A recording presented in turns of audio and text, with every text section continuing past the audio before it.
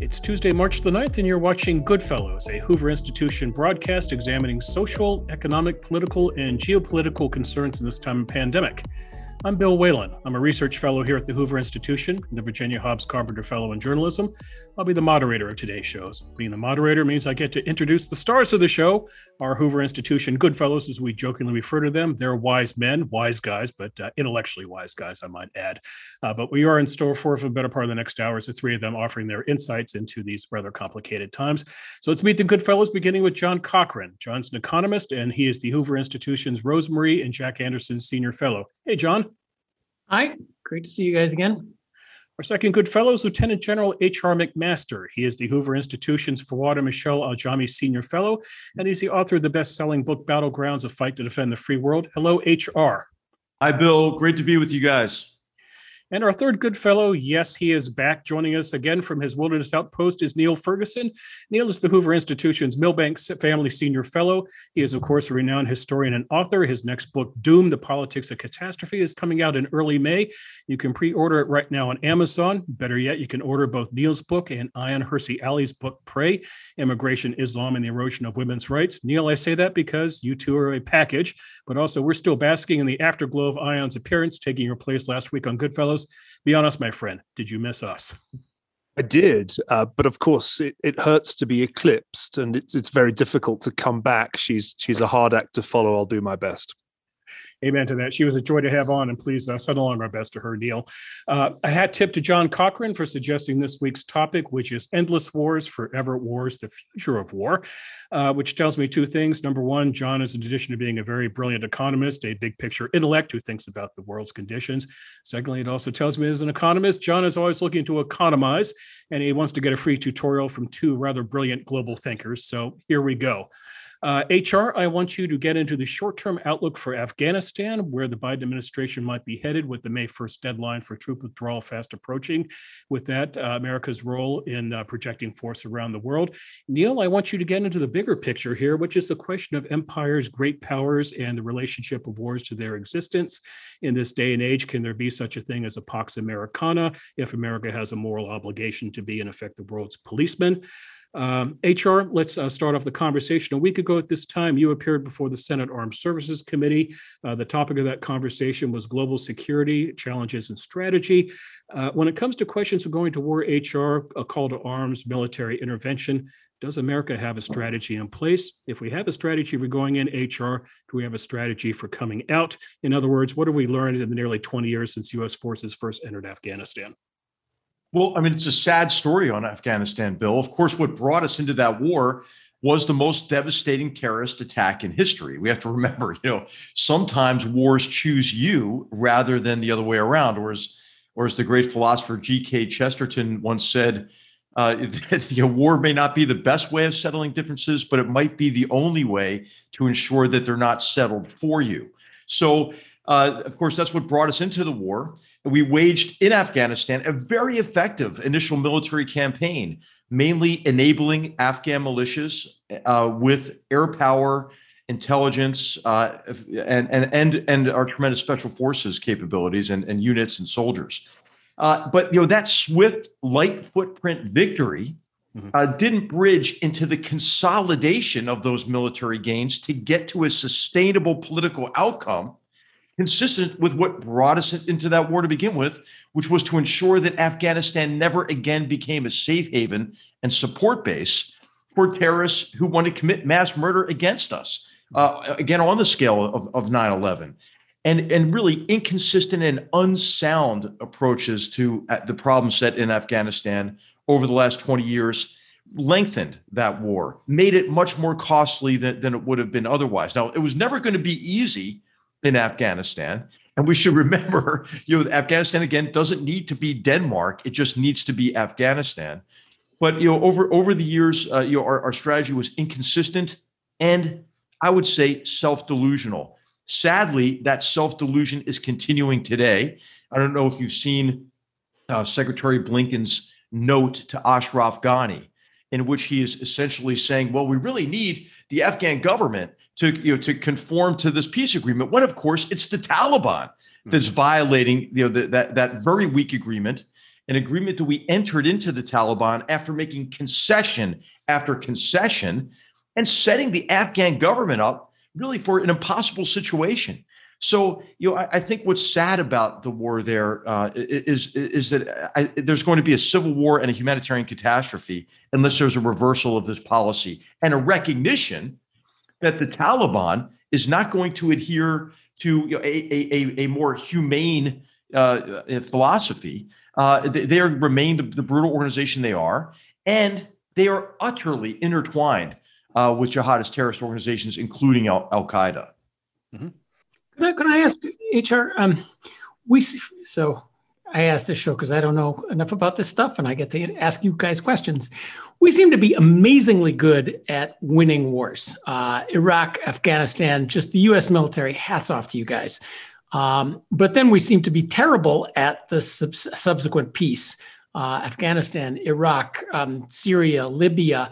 I find it hard. Vietnam. I find it hard to think. Well, we didn't even try that one.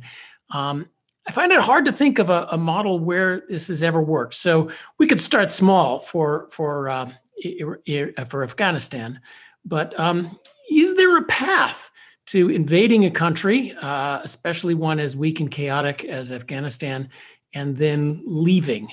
What would that path be? When has it ever worked? Help us out here on how America can win the peace. Well, it really depends on what your objective is, John. So I would just say that if you have a narrowly circumscribed objective, like in the Gulf War, right? Hey, give Kuwait back to the Kuwaitis, and that's all you care about. You can do that quite rapidly. Although it's worth pointing out that we had a sustained effort in the Gulf region after that to contain Saddam in the subsequent years, and conducted some major airstrikes against Iraqi facilities in the years after the Gulf War as well. But, I think that what's important to recognize is that unless it's a raid, John, like a raid is the military definition of a raid is an operation of short duration, limited purpose, and planned withdrawal. If it's not that, and you want to achieve a political outcome, the consolidation of gains is not like an optional phase, right? It's something you have to do. Well, and when you prepare for it, you can actually do it competently if you have the degree of agency you need, you and like-minded indigenous partners, typically. There have been, of course, some significant studies about this. One is Nadia Shadlow, who's a visiting fellow here at Hoover. Her book called War and the Art of Governance shows from a historical perspective, hey, we've always had to do it. And in the conclusion of her book, she calls it American denial syndrome, that we always think, okay, we're not going to have to do that next time. Well, we've never been able to never do it again. and even for, when in retrospect seem like relatively easy military operations, like the invasion of Panama, for example. I mean, there was a lot of work to do on the back end of that to consolidate those gains and transition to a post-Noriega government in Panama. So Dominican Republic in 1965. You can just every example of an intervention required a consolidation of gains. Now, the point that you made, John, in one of our exchanges recently was that, hey, we still have 28,500 troops in South Korea. Yeah, I mean they're consolidating the gains made there after the invasion in June 1950, and so there really aren't short-term solutions to some of these longer-term problems. Well, not to mention Germany and Japan. The United States, of course, has won the most important pieces, even if it's lost some less important pieces. But one must bear in mind that this whole debate is now such an old one that I'm feeling almost geriatric listening to it. I first started to write about this stuff 20 years ago. Around about the time of 9/11, I'd written about the problem of American foreign policy before it happened during the Bill Clinton presidency. And I'm going to throw out my framework that I developed, thinking about why it was all going to go wrong, particularly in Iraq, I think Afghanistan actually, as HR says, went well at first. But when I came to put this into a book form, in a book called Colossus, which had as a subtitle The Rise and Fall of America's Empire, the argument I made was that there were three deficits that ensured that it would be very difficult for the United States to behave in the imperial way that, say, Britain had behaved in the 18th and 19th centuries, that even if there were some neoconservatives who wanted to talk in imperial terms, it was all going to go wrong. And it was partly because of a manpower deficit. Americans don't really want to go and spend long periods of time in hot, poor, dangerous countries, hence the sort of relatively short tours of duty that characterize American military interventions. Then your territory, John, there was a fiscal deficit, and that problem of a structural weakness in American public finances was obvious even in 2001, and it's only got more serious since then. And then thirdly, what I think is most important, the attention deficit. The American public does not really have, and this has been true since Korea, a stomach for very long-term military conflicts. It really quite likes these things to be over within an election cycle.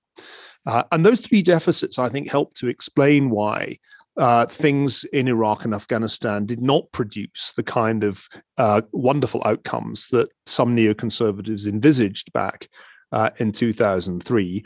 When I was writing the biography of Henry Kissinger, I added a fourth deficit, the history deficit.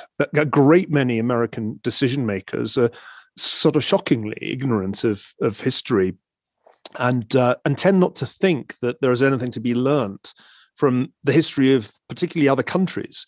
I'll give you a little anecdote that HR will enjoy. About 2004, I got an out of the blue email from a group of junior officers in Iraq.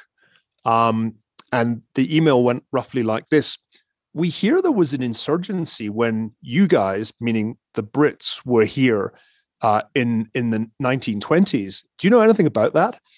And it was clear that almost nobody in the sort of senior decision-making echelons had given any attention at all to the British experience in Iraq, and the insurgency and the counterinsurgency that it necessitated actually bore quite striking resemblances to what happened in 1920, except that in 1920 it was much easier to run Iraq because the population was much smaller relative to the British military presence, and of course they were much better armed in 2004. So I think the history deficit may be the most important of all the deficits.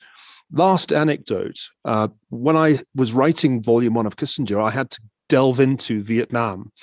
And like HR, thinking about the history of Vietnam has taken up a lot of my time as a scholar. In my case, very recently, he did it long ago.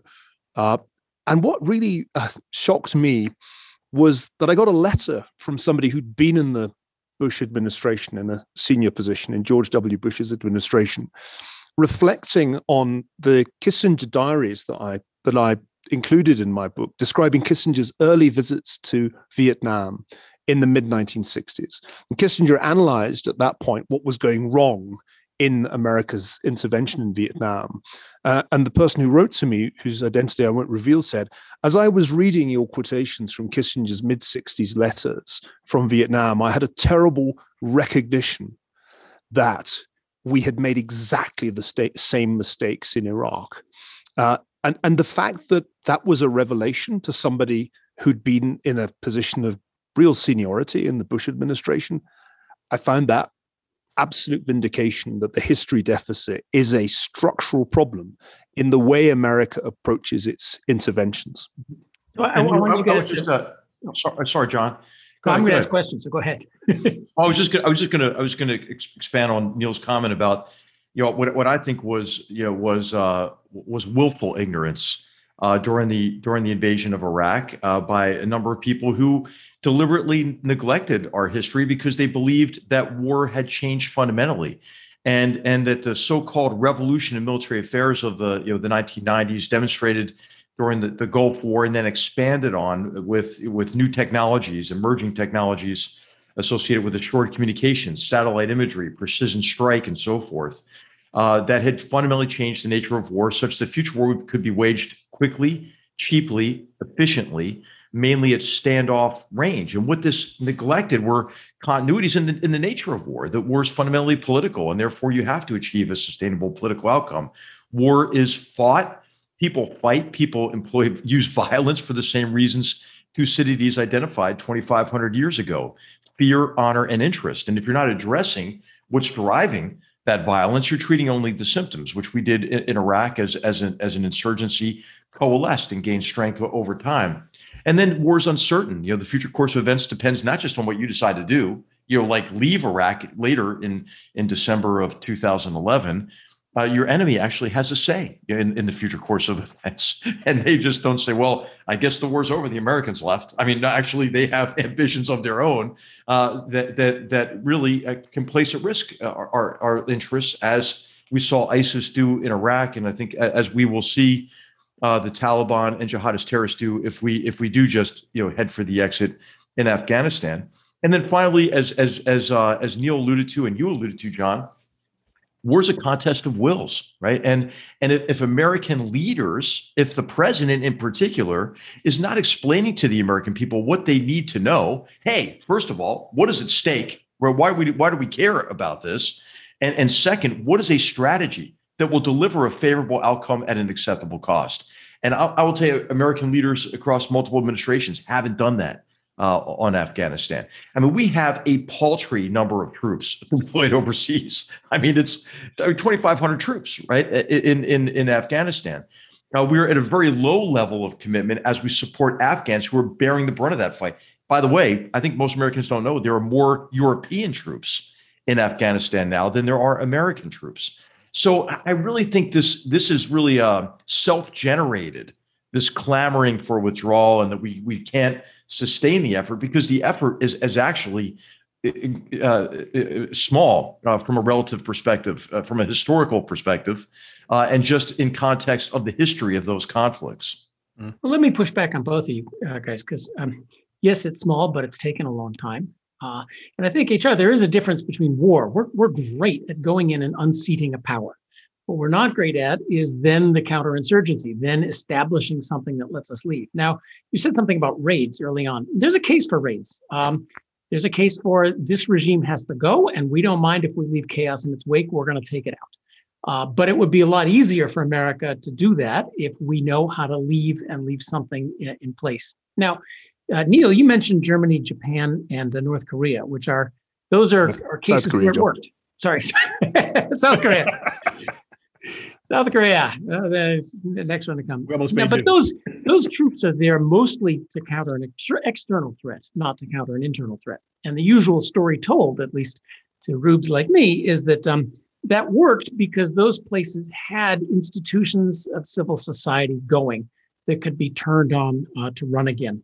And the problem in Iraq is that there were no institutions of civil society, or to the extent that there were, we went in as complete ingenue, thinking that we would just run an election and then somehow it would look like Jeffersonian democracy when it came out, forgetting that you need a court system, you need police, you need property rights, you need a population used to discussing a political thing and not militarily. Mm-hmm. So that, from my point, I'll ask you guys if that's wrong. And in World War II, after World War II, we kind of blinked a little bit about, so we did have war crimes trials for the top end, but the local mayor, when it came time we need to rebuild this place, well, okay, you might have been a bit of a Nazi in the past, but we're going to leave that in place. Whereas we blew up what structures there were in Iraq and didn't allow them to build on that. So how do you not just view this as endless counterinsurgency, but how do you build institutions of civil society? Seems to be the question, the precondition to letting you leave. Why don't I go first? It strikes me that it's hard to make comparisons.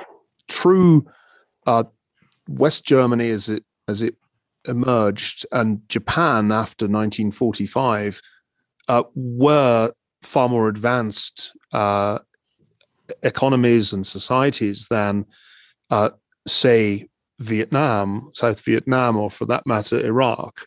On the other hand, they were in utter ruins at the end of World War II. And it's easy to forget how totally the established institutions had been wrecked, not just by air warfare, but by the regimes, the Hitler regime and the nationalist regime in Japan. So I think it's worth bearing in mind that the task in the late 1940s in those countries was in many ways just as daunting as the task that the US confronted in Iraq and Afghanistan. I'd also say that South Korea bears a much closer resemblance.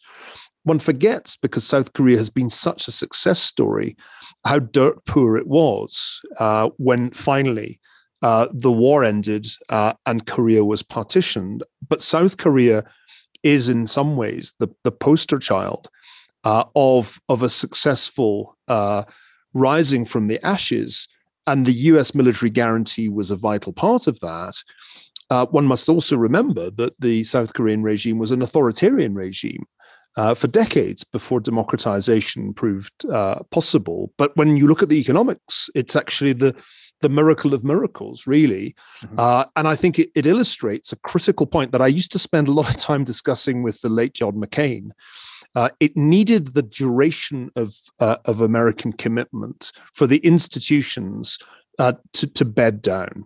And because we ceased to be able to make that kind of long-term commitment after Vietnam, well, I should really say during Vietnam, because the decision to kind of not make that commitment was made in the late 60s and early 70s.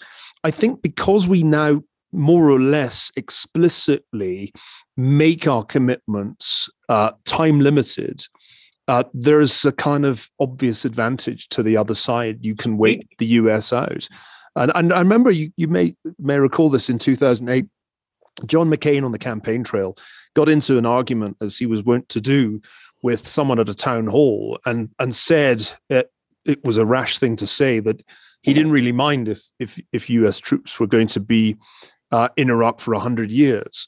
But it was kind of true that if you were serious about building institutions in countries like Iraq and Afghanistan, it wasn't going to be doable in 4-year or 5-year timeframes. Of course, nobody wanted to hear that. And I think it was a perfect illustration of how fundamentally hostile American political culture is to the idea now of any long-term commitment, whether you call it empire or give it some other much more acceptable name. Americans don't want that kind of engagement. And it's striking, isn't it, that we've had various flavors of disengagement offered to voters. Barack Obama's presidency was really all about extricating the United States from the role of global policeman. He explicitly disavowed that role in a television address that I vividly remember at the time of the Syrian crisis. And Donald Trump was a variation on the same theme. His instinct was always to get out, and HR will confirm that part of the challenge of working in that administration was to try to explain to President Trump that you couldn't just leave. It wasn't as simple as that. So I just don't see how the United States will ever get over this fundamental public aversion to long-term engagements. And as long as that's the case, I think we have to think very carefully about the kind of raids you talk about. Think of Libya. You know, it seemed very appealing to European leaders, especially, to off Gaddafi, and that was duly done. And the place has been in abject chaos ever since. It barely exists as a country. It's a sort of it's a zone of anarchy now, and I think that's a warning to us not to think of raids, short-term interventions, as conducive to problem solving. Well, I often think of when our politicians announce the troop withdrawal schedule, which I remember from the Vietnam era as well.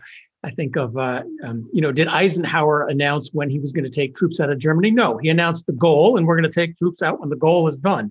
We don't seem to announce that goal. But I want to push on this for both of you guys. So let's compare South Korea and Iraq. And throughout, yes, we don't insist on democracy. We just want something there. And we're willing to work with an authoritarian or strongman regime for a while. And then, as we did in Korea, hope and push them to liberalize.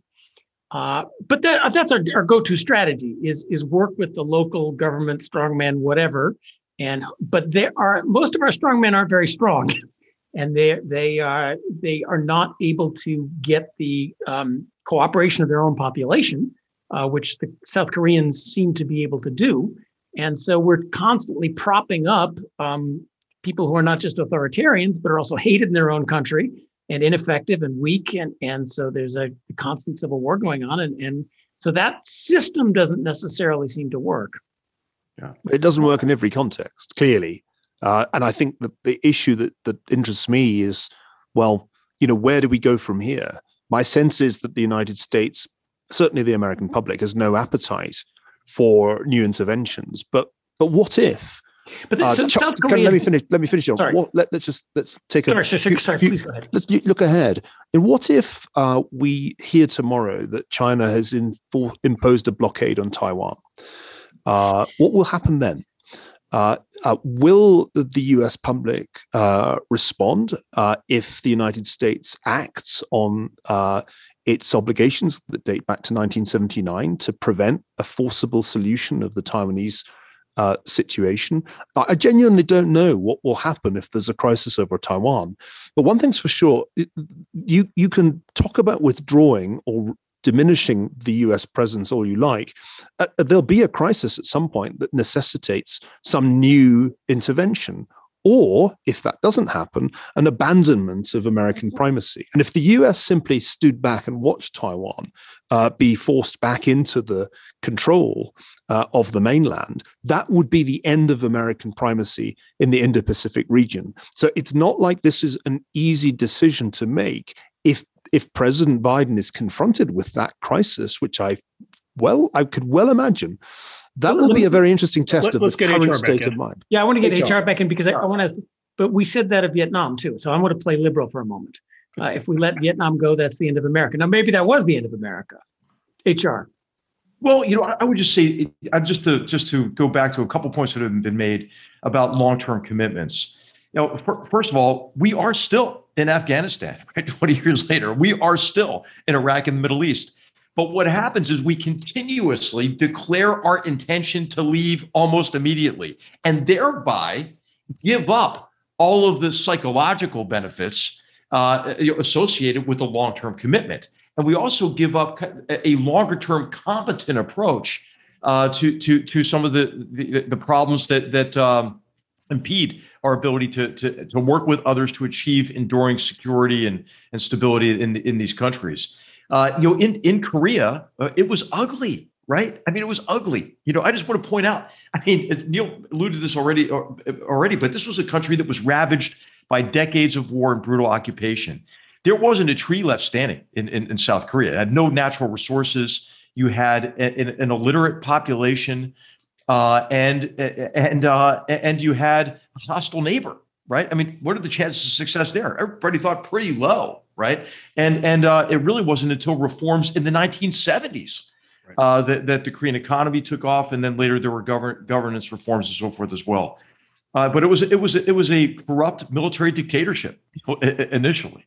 So, I think that we have to remember, again, we need long-term approaches to these problems, but at a cost acceptable to the American people. And that's what we're kind of debating, John, is like, hey, the question on Vietnam always is, to get your point here, could we have won the war? George Herring, the probably the most accomplished historian of the war, has said, well, that's the wrong question. The question is, was the war winnable? However you define that, right? Which would be maintaining or guaranteeing the freedom and independence of South Vietnam at a cost acceptable to the American people. And I would say that an incompetent strategy and fundamental dishonesty on the part of Lyndon Johnson sowed the seeds for the lack of popular support. In fact, the opposition to the war as it reached its the highest level during the Tet Offensive in 1968. So, I think that we have to ask the right questions, right? We have to consider that it certainly is the point that Neil's making is, in a democracy, you get the level of effort in war and the willingness to sacrifice consistent with what the public will bear. And that's okay. That's the way it should be in a democracy. But I would say for leaders that will is not static, right? That will it can be influenced by a leader who explains what's at stake. And I don't see people clamoring now for the withdrawal of 2,500 troops from Afghanistan. How many Americans really care about it, even know what the heck those 2,500 troops are doing? I think this is largely self-inflicted. But and it's to push back. Are those troops actually achieving a goal? We've been at this 20 years and it's a slow retreat. It strikes me that the issue is not so much the time commitment you're asking of Americans, but that there has been no strategy. There's been no articulated goal, a limited achievable goal. We're in Afghanistan to do X, and we're going to do what it takes to get X. And furthermore, the goals that have been articulated, at least to me, a non-expert in foreign policy, strike me as fables. Our goal is to get the Taliban and the government to sit down and work out a power-sharing agreement where everybody takes turns singing Kumbaya. That's kind of like international organization gobbledygook, but that is not a goal that you. Well, it is gobbledygook, and it is indicative of our strategic incompetence. Now, I mean, call me old-fashioned, John, but I think when you go to war, you ought to try to defeat your enemy. I mean, you did travel all that way. While you're there, why don't you defeat your enemy and achieve a sustainable outcome that ends with some kind of a political agreement? But the old it was only a matter of time when the retired general would break out Karl von Clausewitz, right, the 19th century Prussian philosopher of war. But hey, Clausewitz was right. You know what he said? Winning in war means convincing your enemy that your enemy's been defeated. Well, how well have we done with that with the Taliban when we kept saying, "Hey, we're leaving, and hey, we'd like to enter into an agreement with you as we're leaving. And by the way, here's all the concessions we're going to make on our way out." Is that a way to fight? It's not a way to fight. So maybe it doesn't take much time. It just takes announcing your goal and going for it. And of course, there are intractable problems in life, right? We're not going to solve Afghanistan's problems. We don't need to. As I mentioned, hey, what if the Taliban are in control of strategically, unimportant areas of Afghanistan, and are operating in rural areas that don't contain population centers, unimpeded access to the heroin trade, to the opium trade, which is one of the great sources of revenue, not just for the Taliban, but for other jihadist terrorist organizations. So I just think that we set up this false dilemma in Afghanistan that again, it's either going to be Denmark or we failed. I mean, I think we won the war in Afghanistan, but sustaining the gains that we've made require sustained support for the Afghan government, Afghan security forces, not just the U.S., but this vast coalition with burden sharing. We can do that at a cost that's acceptable to the American people. I think if the president decides to lead on it. A terrific book that was written about the war in Afghanistan by my former student, Emil Simpson, was War from the Ground Up. And it's relevant here because as you were talking, HR, about defeating the enemy, I was remembering Emil's argument that in Afghanistan, it was never entirely clear after a certain point who the enemy was. Emil's argument, he served in the British Army in Afghanistan, is that the problem with Afghanistan was that we were looking for a Clausewitzian dichotomy between us and the enemy. But many times our actions created the enemy, because in reality, Afghan society was an extraordinary kaleidoscopic complex of factions and tribes. And it wasn't always that easy to know who was on the side of the Taliban, because Son 1 might be for the government and Son 2 might be with the Taliban, and Son 3 might be in the narcotics business. And I thought Emil's book was brilliant because he said, in truth, our Clausewitzian way of thinking about war didn't work that well in Afghanistan because there wasn't always something as distinct as the enemy, at least in many parts of the country. It's a brilliantly insightful book written from the vantage point of a junior officer trying to make sense of it on the ground. And he also touched on, I remember him coming back from his first tour and describing the war to me in roughly the following words. Well, in some ways, he said it's easy. We fly in on helicopters, and the enemy, the Taliban, run away, and then we shoot them. And he said, but then what happens next is the problem, because then he said the Americans turn up and destroy the opium crop, and the Taliban come back in. This was a caricature of the experience, but I think it hit quite well the nail on the head that we could sort of pick a fight and probably win that fight most of the time, but it was the next phase that was difficult, the phase that would actually consolidate quote unquote victory. Yeah, but I would say, Neil, and I know Emil, and I reviewed the book favorably. This is War from the Ground Up. It's extremely insightful, because what he shows is that this conflict has local dynamics, right? And the war in Helmand province is different from in Kandahar province and then in Paktia province and so forth.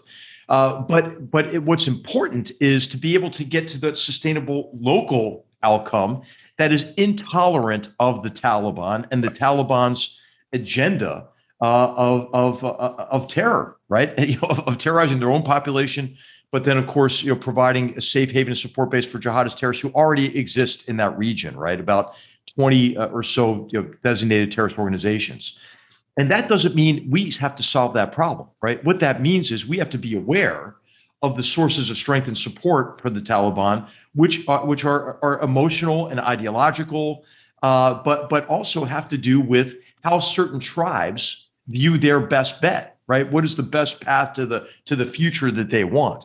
And that's a political settlement, right? And that's a settlement that Afghans have to come up with, but they can't come up with it, if the Taliban is in charge from a military perspective. So the military operation that he's describing, an air assault against a Taliban target or organization, that's not going to solve the political competition. And when we don't consider that this political competition is for power, resources, and survival, and then help the Afghans put into place some sort of a mediating mechanism, a political process at the local level, a jirga, a tribal jirga that allows them to realize, well, we can settle our differences through a political process rather than shooting at each other.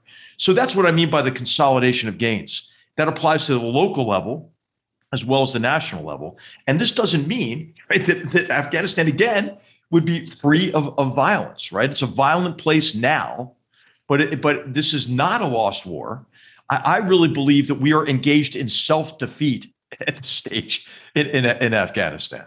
It's worth remembering, isn't it, that there are also disastrous scenarios when the United States does not intervene. And we haven't touched on that, but Syria has been not quite a forever war, but an extraordinarily protracted civil war. And the United States basically took the decision not to intervene in that conflict. That has not produced great outcomes. I think there's a very common pathology in discussions of foreign policy in the United States to say, well, all problems arise from American intervention. And if only the United States wouldn't intervene, it would all be so much better. But we actually have a perfect illustration that can't be right. You have to keep asking the counterfactual question. What if we hadn't intervened? What if we just sort of taken legal action against the Afghan government after 9/11? Would we be in a better place? Well, obviously no, because if Afghanistan had remained consistently under the control of the Taliban, we might well have had other 9/11s since that time. The Iraq case, I think, is more difficult because one could imagine a counterfactual of containment of Saddam because that was what we were doing prior to 2003. I think on balance, that would have been a smarter strategy to continue because in practice, overthrowing Saddam was just great for Iran. The principal beneficiary of our intervention in Iraq was ultimately the regime in Tehran. But one has to keep running these counterfactual questions. And while I'm on the subject, given that my role as the historian is to broaden out these discussions, I want to plug a book I've been reading, which is Philip Zeliko's marvelous new book, The Road Less Traveled, describing a very different role that the United States has played in the relatively recent past, just over a century ago, the role of peace broker. And Zelikow argues in this beautifully researched and written book that there was a near opportunity, a very near miss to achieve peace in 1916, to cut the First World War in half, and that Woodrow Wilson could have done it if only he'd executed better on the opportunity that presented itself. Remember, it had been Teddy Roosevelt who'd brokered peace between Russia and Japan only a decade before. And I'm fascinated by this reminder that the United States plays a different role historically, or can play a different role historically, from the intervener, the kinetic actor, that actually the United States as peace broker and peacemaker, that is a pretty important role that the United States can play and should continue to play. Think more recently of the role the US played in ending the war over what remained of Yugoslavia. Yeah. Richard Holbrooke's finest hour, the Dayton Accords. And I keep asking myself as I listen to Tony Blinken, the new Secretary of State, and indeed President Biden, as they set out their foreign policy stall, if there's not a more important role to be played by the United States in peace broking or peacemaking than in simply intervening in conflicts that we can't necessarily or don't necessarily have the staying power to win. But it needs some hard-nosed realism. I mean, that's what they vision themselves as doing now. They are calling for talks and calling for power sharing agreements. We'll be the peace broker. Well, it needs a little more hard-nosedness than that. Well, you know, and just the example of the Balkans in the 90s, 95, you know, that was a large military operation to impose peace initially. And remember, the way that President Clinton sold it to the American people was it's a one-year mission. Right? We're still there. We're still in the Balkans. Yeah, and so, you know, I think it's important to recognize, you know, that it doesn't have to be, you know, of course, we think of 130,000 troops, you know, in Iraq or in Afghanistan. I mean, the level now is quite low. And what are we getting out of it, right? Well, we're getting an insurance policy in Afghanistan to prevent jihadist terrorists from, again, taking over large portions of the country that they could then use to plan, prepare, raise funds for, resource, train, and then execute more mass murder attacks. Now you think, oh, well, would that really happen? Well, look what happened when ISIS took over territory the size of Britain after our disengagement from Iraq in December 2011. That's precisely what they were doing, is using that control of territory to plan very sophisticated and devastating attacks that we foiled many of them. But remember, they shot down a Russian airliner, and they were trying to go after other to mature other aviation threats. They were trying to develop biological weapons. I mean, so it is important to remain engaged against these enemies because you want them worried about their safety instead of what they're going to do to you. Now, that doesn't mean it's U.S. soldiers doing every one of those raids and operations. Actually, it's the Afghans doing that now. And so the sustained effort against jihadist terrorists in Iraq and Syria is also important. So the question is, what are military forces doing in support of political objectives and outcomes? Now, we're not going to solve the problem of security in Iraq, right? Iraq's about to go through another election. It's going to be messy. Iraq's in a very difficult situation. But our effort there is ensuring the enduring defeat of ISIS, and it's acting as a check on Iranian influence in the region, in Iraq and in Syria. I think it's worth it, right? It's a relatively small cost. It's worth it, but how is the question, right? So let me.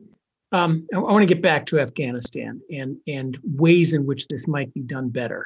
As an economist, I always look for the money, and as we look to these events. External support is always a key part of our problems. In Vietnam, there was external support to the North Vietnamese, and we couldn't do what it took to stop the external support. We couldn't even shoot. We couldn't even bomb their MiG site, the SAM missile sites, because we didn't want to make the Russians mad. In Iraq, we got Iran, who is the external supplier. So one question, I'm curious what the external source of support is for the Taliban. What I've heard is Saudi Arabian money. And our drug policy that basically it's both financed by the Saudis and also making money off the heroin trade. Are we doing the sort of sanctiony things that we could do to try to cut off their external support. And then internally, who in, we tried Vietnamization. Who in Afghanistan likes the Afghan government and trusts them and wants them to take over? To what extent there is a structure there? There's a social structure, there's a civil society, there's the tribes. To what extent are they living in just a gangland world where you got to bet on the winner? And is there a way for us to have them think that perhaps we're there? What is the political structure that works in Afghanistan without the Taliban? It's certainly not, there's a central government that people seem to respect, like it's Washington, D.C. Sorry, I asked about 3 questions, but this is important to the way to think about it, right? Because if you want to get to sustainable outcomes consistent with your interests in these conflicts, you need an internal strategy and an external strategy. Cut off the outside support, and there's a viable internal strategy. Absolutely. You're not just pretending. Right. And so in Afghanistan, the number one problem is Pakistan and the actions of the Pakistani army as executed through the Inter Services Intelligence, or ISI. And what the Pakistani army is doing is supporting the Taliban in an effort for them to be able to have the dominance, say, in a post-war Afghanistan. The reason they want this is twofold. One is that 2/3 of the Pashtun population, and the war there is primarily an intra-Pashtun civil war in Afghanistan. 2/3 of that population is in Pakistan. And should there be a resurgence of Pashtun nationalism, that could be the first step in the dismemberment of Pakistan. The second reason is the Pakistani army sees an Indian behind every tree, and they fear that if there is a government friendly to India in Afghanistan, they will be surrounded, right? So this is the argument of strategic depth. Well, we could do a lot more, I think, to convince the Pakistanis the best way to accomplish their objectives in Afghanistan is through diplomacy, rather than perpetuating violence and continuing to allow this terrorist ecosystem to exist along the Afghanistan-Pakistan border that is a threat to all humanity. But we've been inconsistent with the Pakistanis. I mean, this has been the most astounding case of serial gullibility I've ever seen in my life with the Pakistanis. Because what the Pakistanis do is they give you the speech. I wrote about this in the book. If anyone wants to read what every Pakistani leader tells you. And I'll tell you, so many Americans fall for it because of ego. They convince themselves, these are generals and admirals and ambassadors, hey, I'm going to be the person that really convinces Pakistani leadership to fundamentally change their behavior. And the Pakistanis encourage that conclusion. So, external support is extremely important to address as part of getting to that sustainable outcome. And then internally, there are mediating mechanisms, across Afghanistan. These are the tribal lawyer jirgas, and they work. And there is a legislature in Afghanistan that functions. There is a government that is not universally loved, but I'll tell you, it's a heck of a lot better than the previous government. And no matter, it was an ugly election, but it was an election. Those who now are saying, hey, let's come up with a different government, that includes the Taliban. How about that? Well, what kind of process is that based on? It's not based on any Afghan process. It's the United States advocating for the Taliban against the Afghan government. And the Taliban is not popular, right? People remember what it was like to live in that hell from 1996 to 2001. So we're actually acting as our own worst enemy in Afghanistan when you look at really what has to happen internally and then what the drivers are externally. I'd like to jump in and ask a question to HR and Neil. HR, what are we training for when it comes to war right now? And I'm not talking about the Navy and the Air Force, the death from above guys. I'm talking the Army and the Marines, the boots on the ground guys. What war are they preparing for? And what have Afghanistan and Iraq taught us about fighting war? And then, Neil, I'm curious as to how the British Empire approached this question in the lull in the second half of the 19th century, preparing for the First World War. You've written about the pity of the war, and part of the pity or the tragedy would have been that the British forces went into World War I using 19th century tactics. So HR and Neil, jump in with that. Yeah. And also the end of the British Empire, I think, bears on this question of how do you leave? Yes. What do you go first, Neil? Well, I'll happily go first. It's I mean, it seems to me that the key thing to think about here is how far the United States is, in fact, in a similar situation to the British Empire in, let us say, the 1940s. And this is where I want to actually throw the ball back in John's direction. Because the debt levels that we now are contemplating are close to, if they haven't already exceeded, the debt levels at the end of World War II. So you're looking at a federal debt in public hands of around 100% of GDP. And the Congressional Budget Office latest figures indicate that proportion could double in the next couple of decades on current policy trajectories.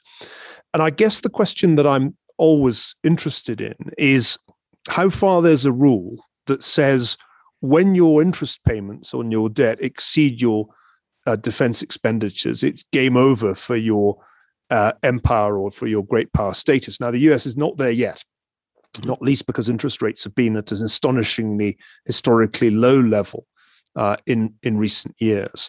But the CBO expects rates to go up, and so it seems to investors. So this is a chance for John to show us his mettle. How far is the United States entering a meaningful period of fiscal overstretch, similar to that Britain found itself in the mid-20th century, when the point is reached that you actually have to unwind your overseas commitments because domestic priorities, not least paying the interest on the debt, simply crowd out your global ambitions.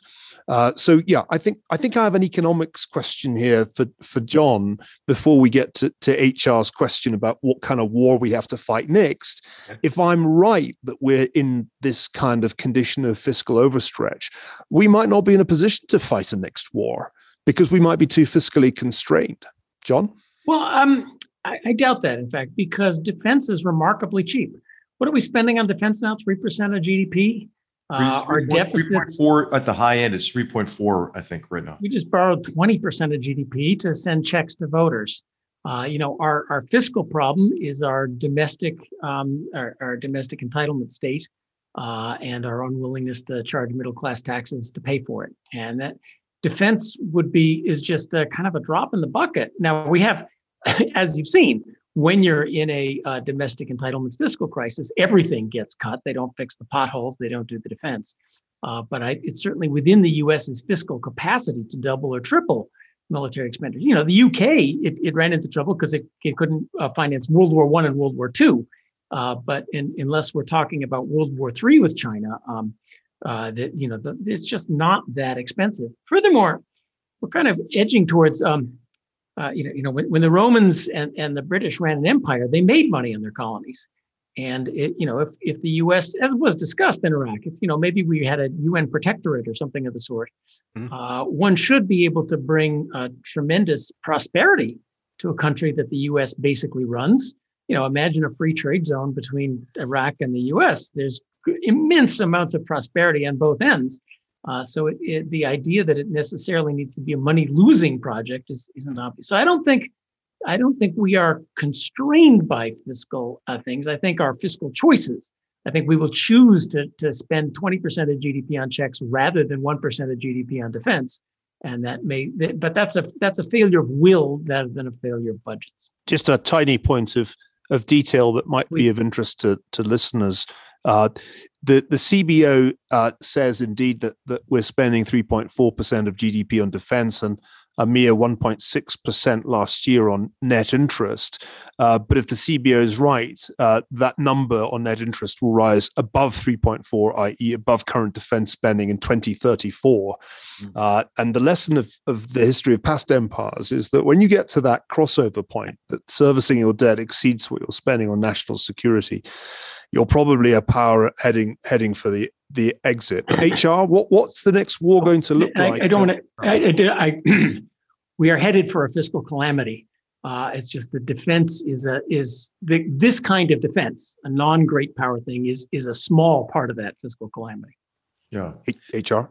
Well, on the next war, you hope you don't have one, right? So I think what's immensely important is for us to continue to deter by denial, essentially convince potential enemies that they can't accomplish their objective through the use of force. And I think your comments earlier, Neil, allude to the point that it's really your military capability and your capacity, the size of your force, times your willingness to use it is what would deter something like a cross-strait invasion of Taiwan by the People's Liberation Army, for example. That could be the beginning of a disastrous war. And one of the reasons why we have experienced surprise oftentimes and then had to respond with military forces having been surprised is that we tended to not believe our enemies and what they said they would do. For example, Osama bin Laden declared war on the United States in the early 1990s. We're like, oh, who's that guy? Well, then he bombed the World Trade Center with a truck bomb a few years later, and then bombed our embassies in '98, and continued to say he wanted to commit mass murder of Americans. We didn't take him at his word. In 1950, the last U.S. troops leave South Korea under the theory that this is peripheral to our interests, right? And just a couple months later, the North invades, and we're in a war, a 3-year-long war, costly war on the Korean Peninsula. So I think it's important for us to maintain our deterrent capability, but I think it's also really important when first of all, you can't go wrong when you're thinking about future war to consider how Sir Michael Howard, the late Michael Howard, taught us how to think about war in width, depth, and context, and probably I think the best essay ever written on military history, the use and abuse of military history. And in that essay, he also says, hey, you're never going to get it right. You're not going to get your next war right. You're not going to be able to fully anticipate the challenges of the war. The key is to not be so far off the mark that you can't adjust once the realities of that conflict become inescapable. And I think what was remarkable about and noteworthy about the wars in Iraq and Afghanistan is we were really way, way off the mark with this orthodoxy of the revolution in military affairs, right? The next war, hey, it's going to be fundamentally different from wars that have gone before it, and our technological military prowess would deliver, quick, cheap victories. Of course, they should have read Michael Howard, those who believe that, because they would have studied war in width to see its continuities and its political continuities, its human continuities, its uncertainty and interactive nature, and it's a contest of wills. So I'm afraid we're going to do the same thing, Neil. I mean, and John and Bill. I mean, I think that we are now resurrecting the orthodoxy of the revolution in military affairs so we can get an easy and affordable answer to the problem of future war. And this is now a new range of cutting edge technologies. But again, we're not doing what the historian Carl Becker said we should do, is to consider both continuity and change. He said that continuity and change should walk hand in hand in a happy way, without one disputing primacy claiming primacy over the other. And I think we always are biased in favor of change. And I think we have to keep in mind what the historian Conrad Crane said. Right? I mean, there are two ways to fight fundamentally, right? Asymmetrically or stupidly. And you hope that your enemy picks stupidly, but they're unlikely to do so. So there are countermeasures to everything. So Bill said, okay, what are we training for? We have to train for a range of conflicts because you don't know what's going to happen. We talk about great power competition and how important it is to get ready for the big one, which it is important to do to deter the big one with Russia or China. But also great power competitions play out in other arenas in ways that are much different from the big naval confrontation you might be envisioning in the South China Sea, for example. So I think it's important to have a range of military capabilities, ready forces who can fight, because really what war is the children's game of rock, paper, scissors. And if you show up with only one of those three and can't use them in combination, your enemy's going to have an advantage. But let me push you, HR, on this.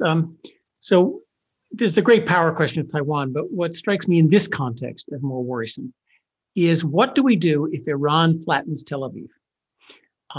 The only conceivable answer. Now, you've been downplaying the U.S. military. We beat Saddam Hussein amazingly fast. So the only conceivable answer is the U.S. mounts a Kuwait-Iraq-style conventional invasion, takes out the regime. Because the alternative is either us or the Israelis. Are we really going to have a nuclear response and murder tens of millions of Iranians? I don't think so.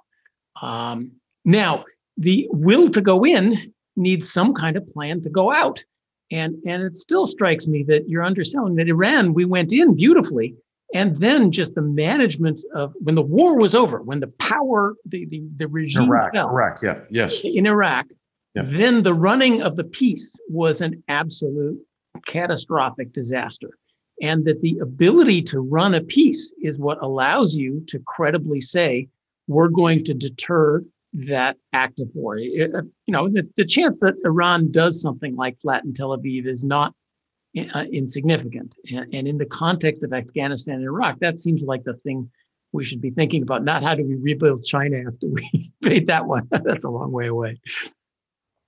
Yeah, and I think what's also, I think we just have to acknowledge that as Iran violates, the so-called nuclear agreement and restarts the nuclear program that it claims never existed, then I think that you're going to have an Israeli government and defense force that will be leaning maybe more toward a preventive war, and this is not unprecedented, of course, right? There were IDF strikes in Iraq in the 1980s.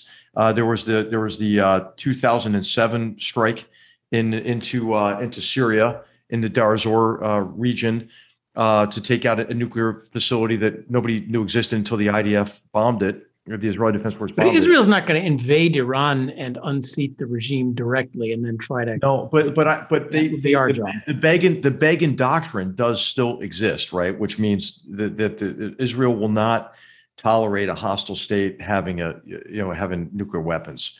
I think that the possibility of war in the Middle East, but there's already wars going on, multiple wars in the Middle East. In Yemen, the Syrian civil war, a low level war in Iraq as well. But I think it could get worse. Every time I think it couldn't get worse in the Middle East, it could get worse, and that's why it's very important for us to have very strong deterrent capabilities for the deterrent. I want to push it. The deterrent capability we have. We know how to go in. We just don't know how to get out, and not knowing how to get out is going to stop us from going in when that is the least damaging option. Yeah. Well, it depends obviously on what the context is, right? I mean, with the right threat, you can generate the will to do, what's necessary. I mean, the calculation that Imperial Japan made in 1941 was that the United States would not stomach the cost necessary to penetrate the inner island chain and threaten Japan directly. They're wrong about that.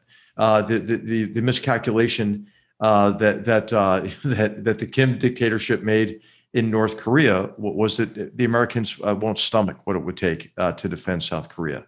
They're wrong about that, right? So I think what the dilemma we often have is that we are unwilling to maybe anticipate dangers and take the appropriate actions to deter them or to prepare for war, and then once we're surprised, we have a hard time mobilizing what's necessary because we haven't prepared for it in advance. So I think you never get to prove a negative, right? You can't say, okay, who knows what wars we've prevented, right? By our by prepared, ready, forward position military forces. But I think they're more important today, really, than really at any time since the end of World War II. And I think you can make the argument it worked, right? I mean, there hasn't been a great power war, for over 75 years, and I think that one of the reasons is forward position capable U.S. forces as part of strong alliances, and I think it still works, and we would abandon that deterrent posture, I think, at our own peril. Okay, gentlemen, wars may be endless, but this broadcast is not. So the witching hour approaches. I'd like to end this with one last question to all three of you, as we pride ourselves in being a forward-thinking broadcast. And here's the question. This month marks 18 years since the U.S. Entry into Iraq. This fall is 20 years since the U.S. went into Afghanistan. If we look ahead 18 to 20 years from now, gentlemen, answer the following. Number one, will we have relived the Iraq-Afghanistan experience in another country? Number two, fiscally, can this country fight wars 18 to 20 years from now Number 3, HR. Strategically, will we have a strategy in place to fight wars? And then finally, given that political leadership with each passing generation becomes less and less directly involved in the military, will we have political will, public will to actually fight war? So, John, why don't you kick it off and maybe go from the fiscal angle? Do you think 18 to 20 years from now we can afford to prosecute wars? Yes, if we want to. Again, we're not talking about 40% of GDP expenditures. The question is, will we want to? And fundamentally, does America have the will? Do we believe that we stand for something that's important in the world?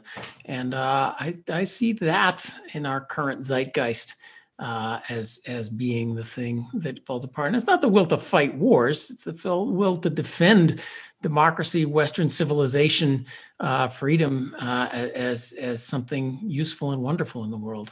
And who knows if we have that? Okay, Neil, take us 18 to 20 years from now. Talk about war. Well, if you believe the sort of mainstream prognosticators, by that time, the Chinese economy will be larger than the US economy. I don't necessarily subscribe to that view because a lot can go wrong in China, but that is certainly that's the base case that you'll get from most people who project out gross domestic product data. Right. And I think the big question really is going to be what happens in that region, not just Taiwan, but the South China Sea, as a richer, more technologically advanced Xi Jinping, because he'll still be in power, assuming his health holds up, decides to make the move. That will be the big test, because it will no longer be the wars of choice. This would be a war of necessity to maintain the position of the US, not just with respect to Taiwan, but with respect to the Indo-Pacific region generally. If we do not rise to the challenge, the Japanese will draw the conclusion that we are no longer the paramount strategic force in the region, and so will other countries. India will draw that conclusion, so will Australia. So I think that's the big showdown. The question is when it will happen. And our colleague Misha Oslin speculated that such a showdown could happen in 2025. I think Admiral Jim Stavridis has a novel coming out that imagines conflict rather further off in, I think, 2034. But I think that's going to be the showdown. And my fear, and I'll end on this note, is that the US is setting itself up fiscally to be unable to prevail. And I'll plug Philip Zeliko's work again. He just published an excellent essay with Bob Blackwell on the issue of our commitment to Taiwan. It is not encouraging. Recent war games have not been encouraging. So that's what to watch for. I think this could be the moment that will be America's Suez. If we blow it, if we either intervene and fail or simply back down, that will be the moment that Britain experienced in the Suez crisis. That will be the end of empire moment for the US. Okay, HR, you get the last word. Okay. I just want to first say that we're not an empire. The United States is not an empire. Yeah. But nobody in the rest of the world, nobody in the rest of the world believes that. Only Americans believe this. It's if true, you're in though. Afghanistan, if you're in Mesopotamia, sorry, HR, you're an empire. Hey, I would just say that your question on will we be strategically competent? I don't think so. And one of the reasons is we don't study military history or diplomatic history in academia anymore. And I think that's because of the unfortunate mistaking of the study of war for advocacy of it. And many people confuse, military history, the study of military and war with militarism. I think it's quite odd. I mean, you would never accuse an oncologist of being an advocate for the disease he or she studies and tries to treat and cure. This is a metaphor that the late historian Dennis Showalter, a great military historian, used to use frequently. So I think that again, Phil Zelikow, we're going to be plugging him this whole time. He's written a great essay on strategic competence as well. And I think it really begins, that competence begins with studying history. Predictably, I would say that as a historian. But I think that we are in this trap of believing that, hey, we're just never going to do this again, right? And as again, Conrad Gray has said, we've never been able to never do it again. And I think an example Neil made earlier in the discussion is Libya, in which the Obama administration, in trying to avoid what they perceived as the mistakes of the George W. Bush administration in Iraq, actually exceeded them by doing nothing to shape the political outcome on the back end of Gaddafi's demise. And look at Libya today. Now that's a forever war right there. Now we're not there, but the war didn't end when we decided to disengage. So I mean, I've really enjoyed the discussion, everybody, and I hope that maybe all of us can advocate for the study of diplomatic and military history as a way to prevent war by understanding it better. Hey, and I have a good idea for a future edition of Goodfellows. We should invite Phil Zelikow on. He is, after all, a distinguished visiting fellow at the Hoover Institution. That's not why we're plugging his work, but I do think he illustrates the extraordinary value of applying history to contemporary policy problems. Thanks, guys. That was a great conversation. And Neil's right. We should return to this topic very soon. So that's it for this episode of Goodfellows. We hope you enjoyed the conversation. We'll be back a week from now with a new topic and, yes, a new conversation. On the behalf of Hoover's Goodfellows, Neil Ferguson, H.R. McMaster, John Cochran, all of us here at the Hoover Institution, by all means, stay safe, stay healthy. We'll do our best here at the Hoover Institution to help you stay informed. We'll see you next week.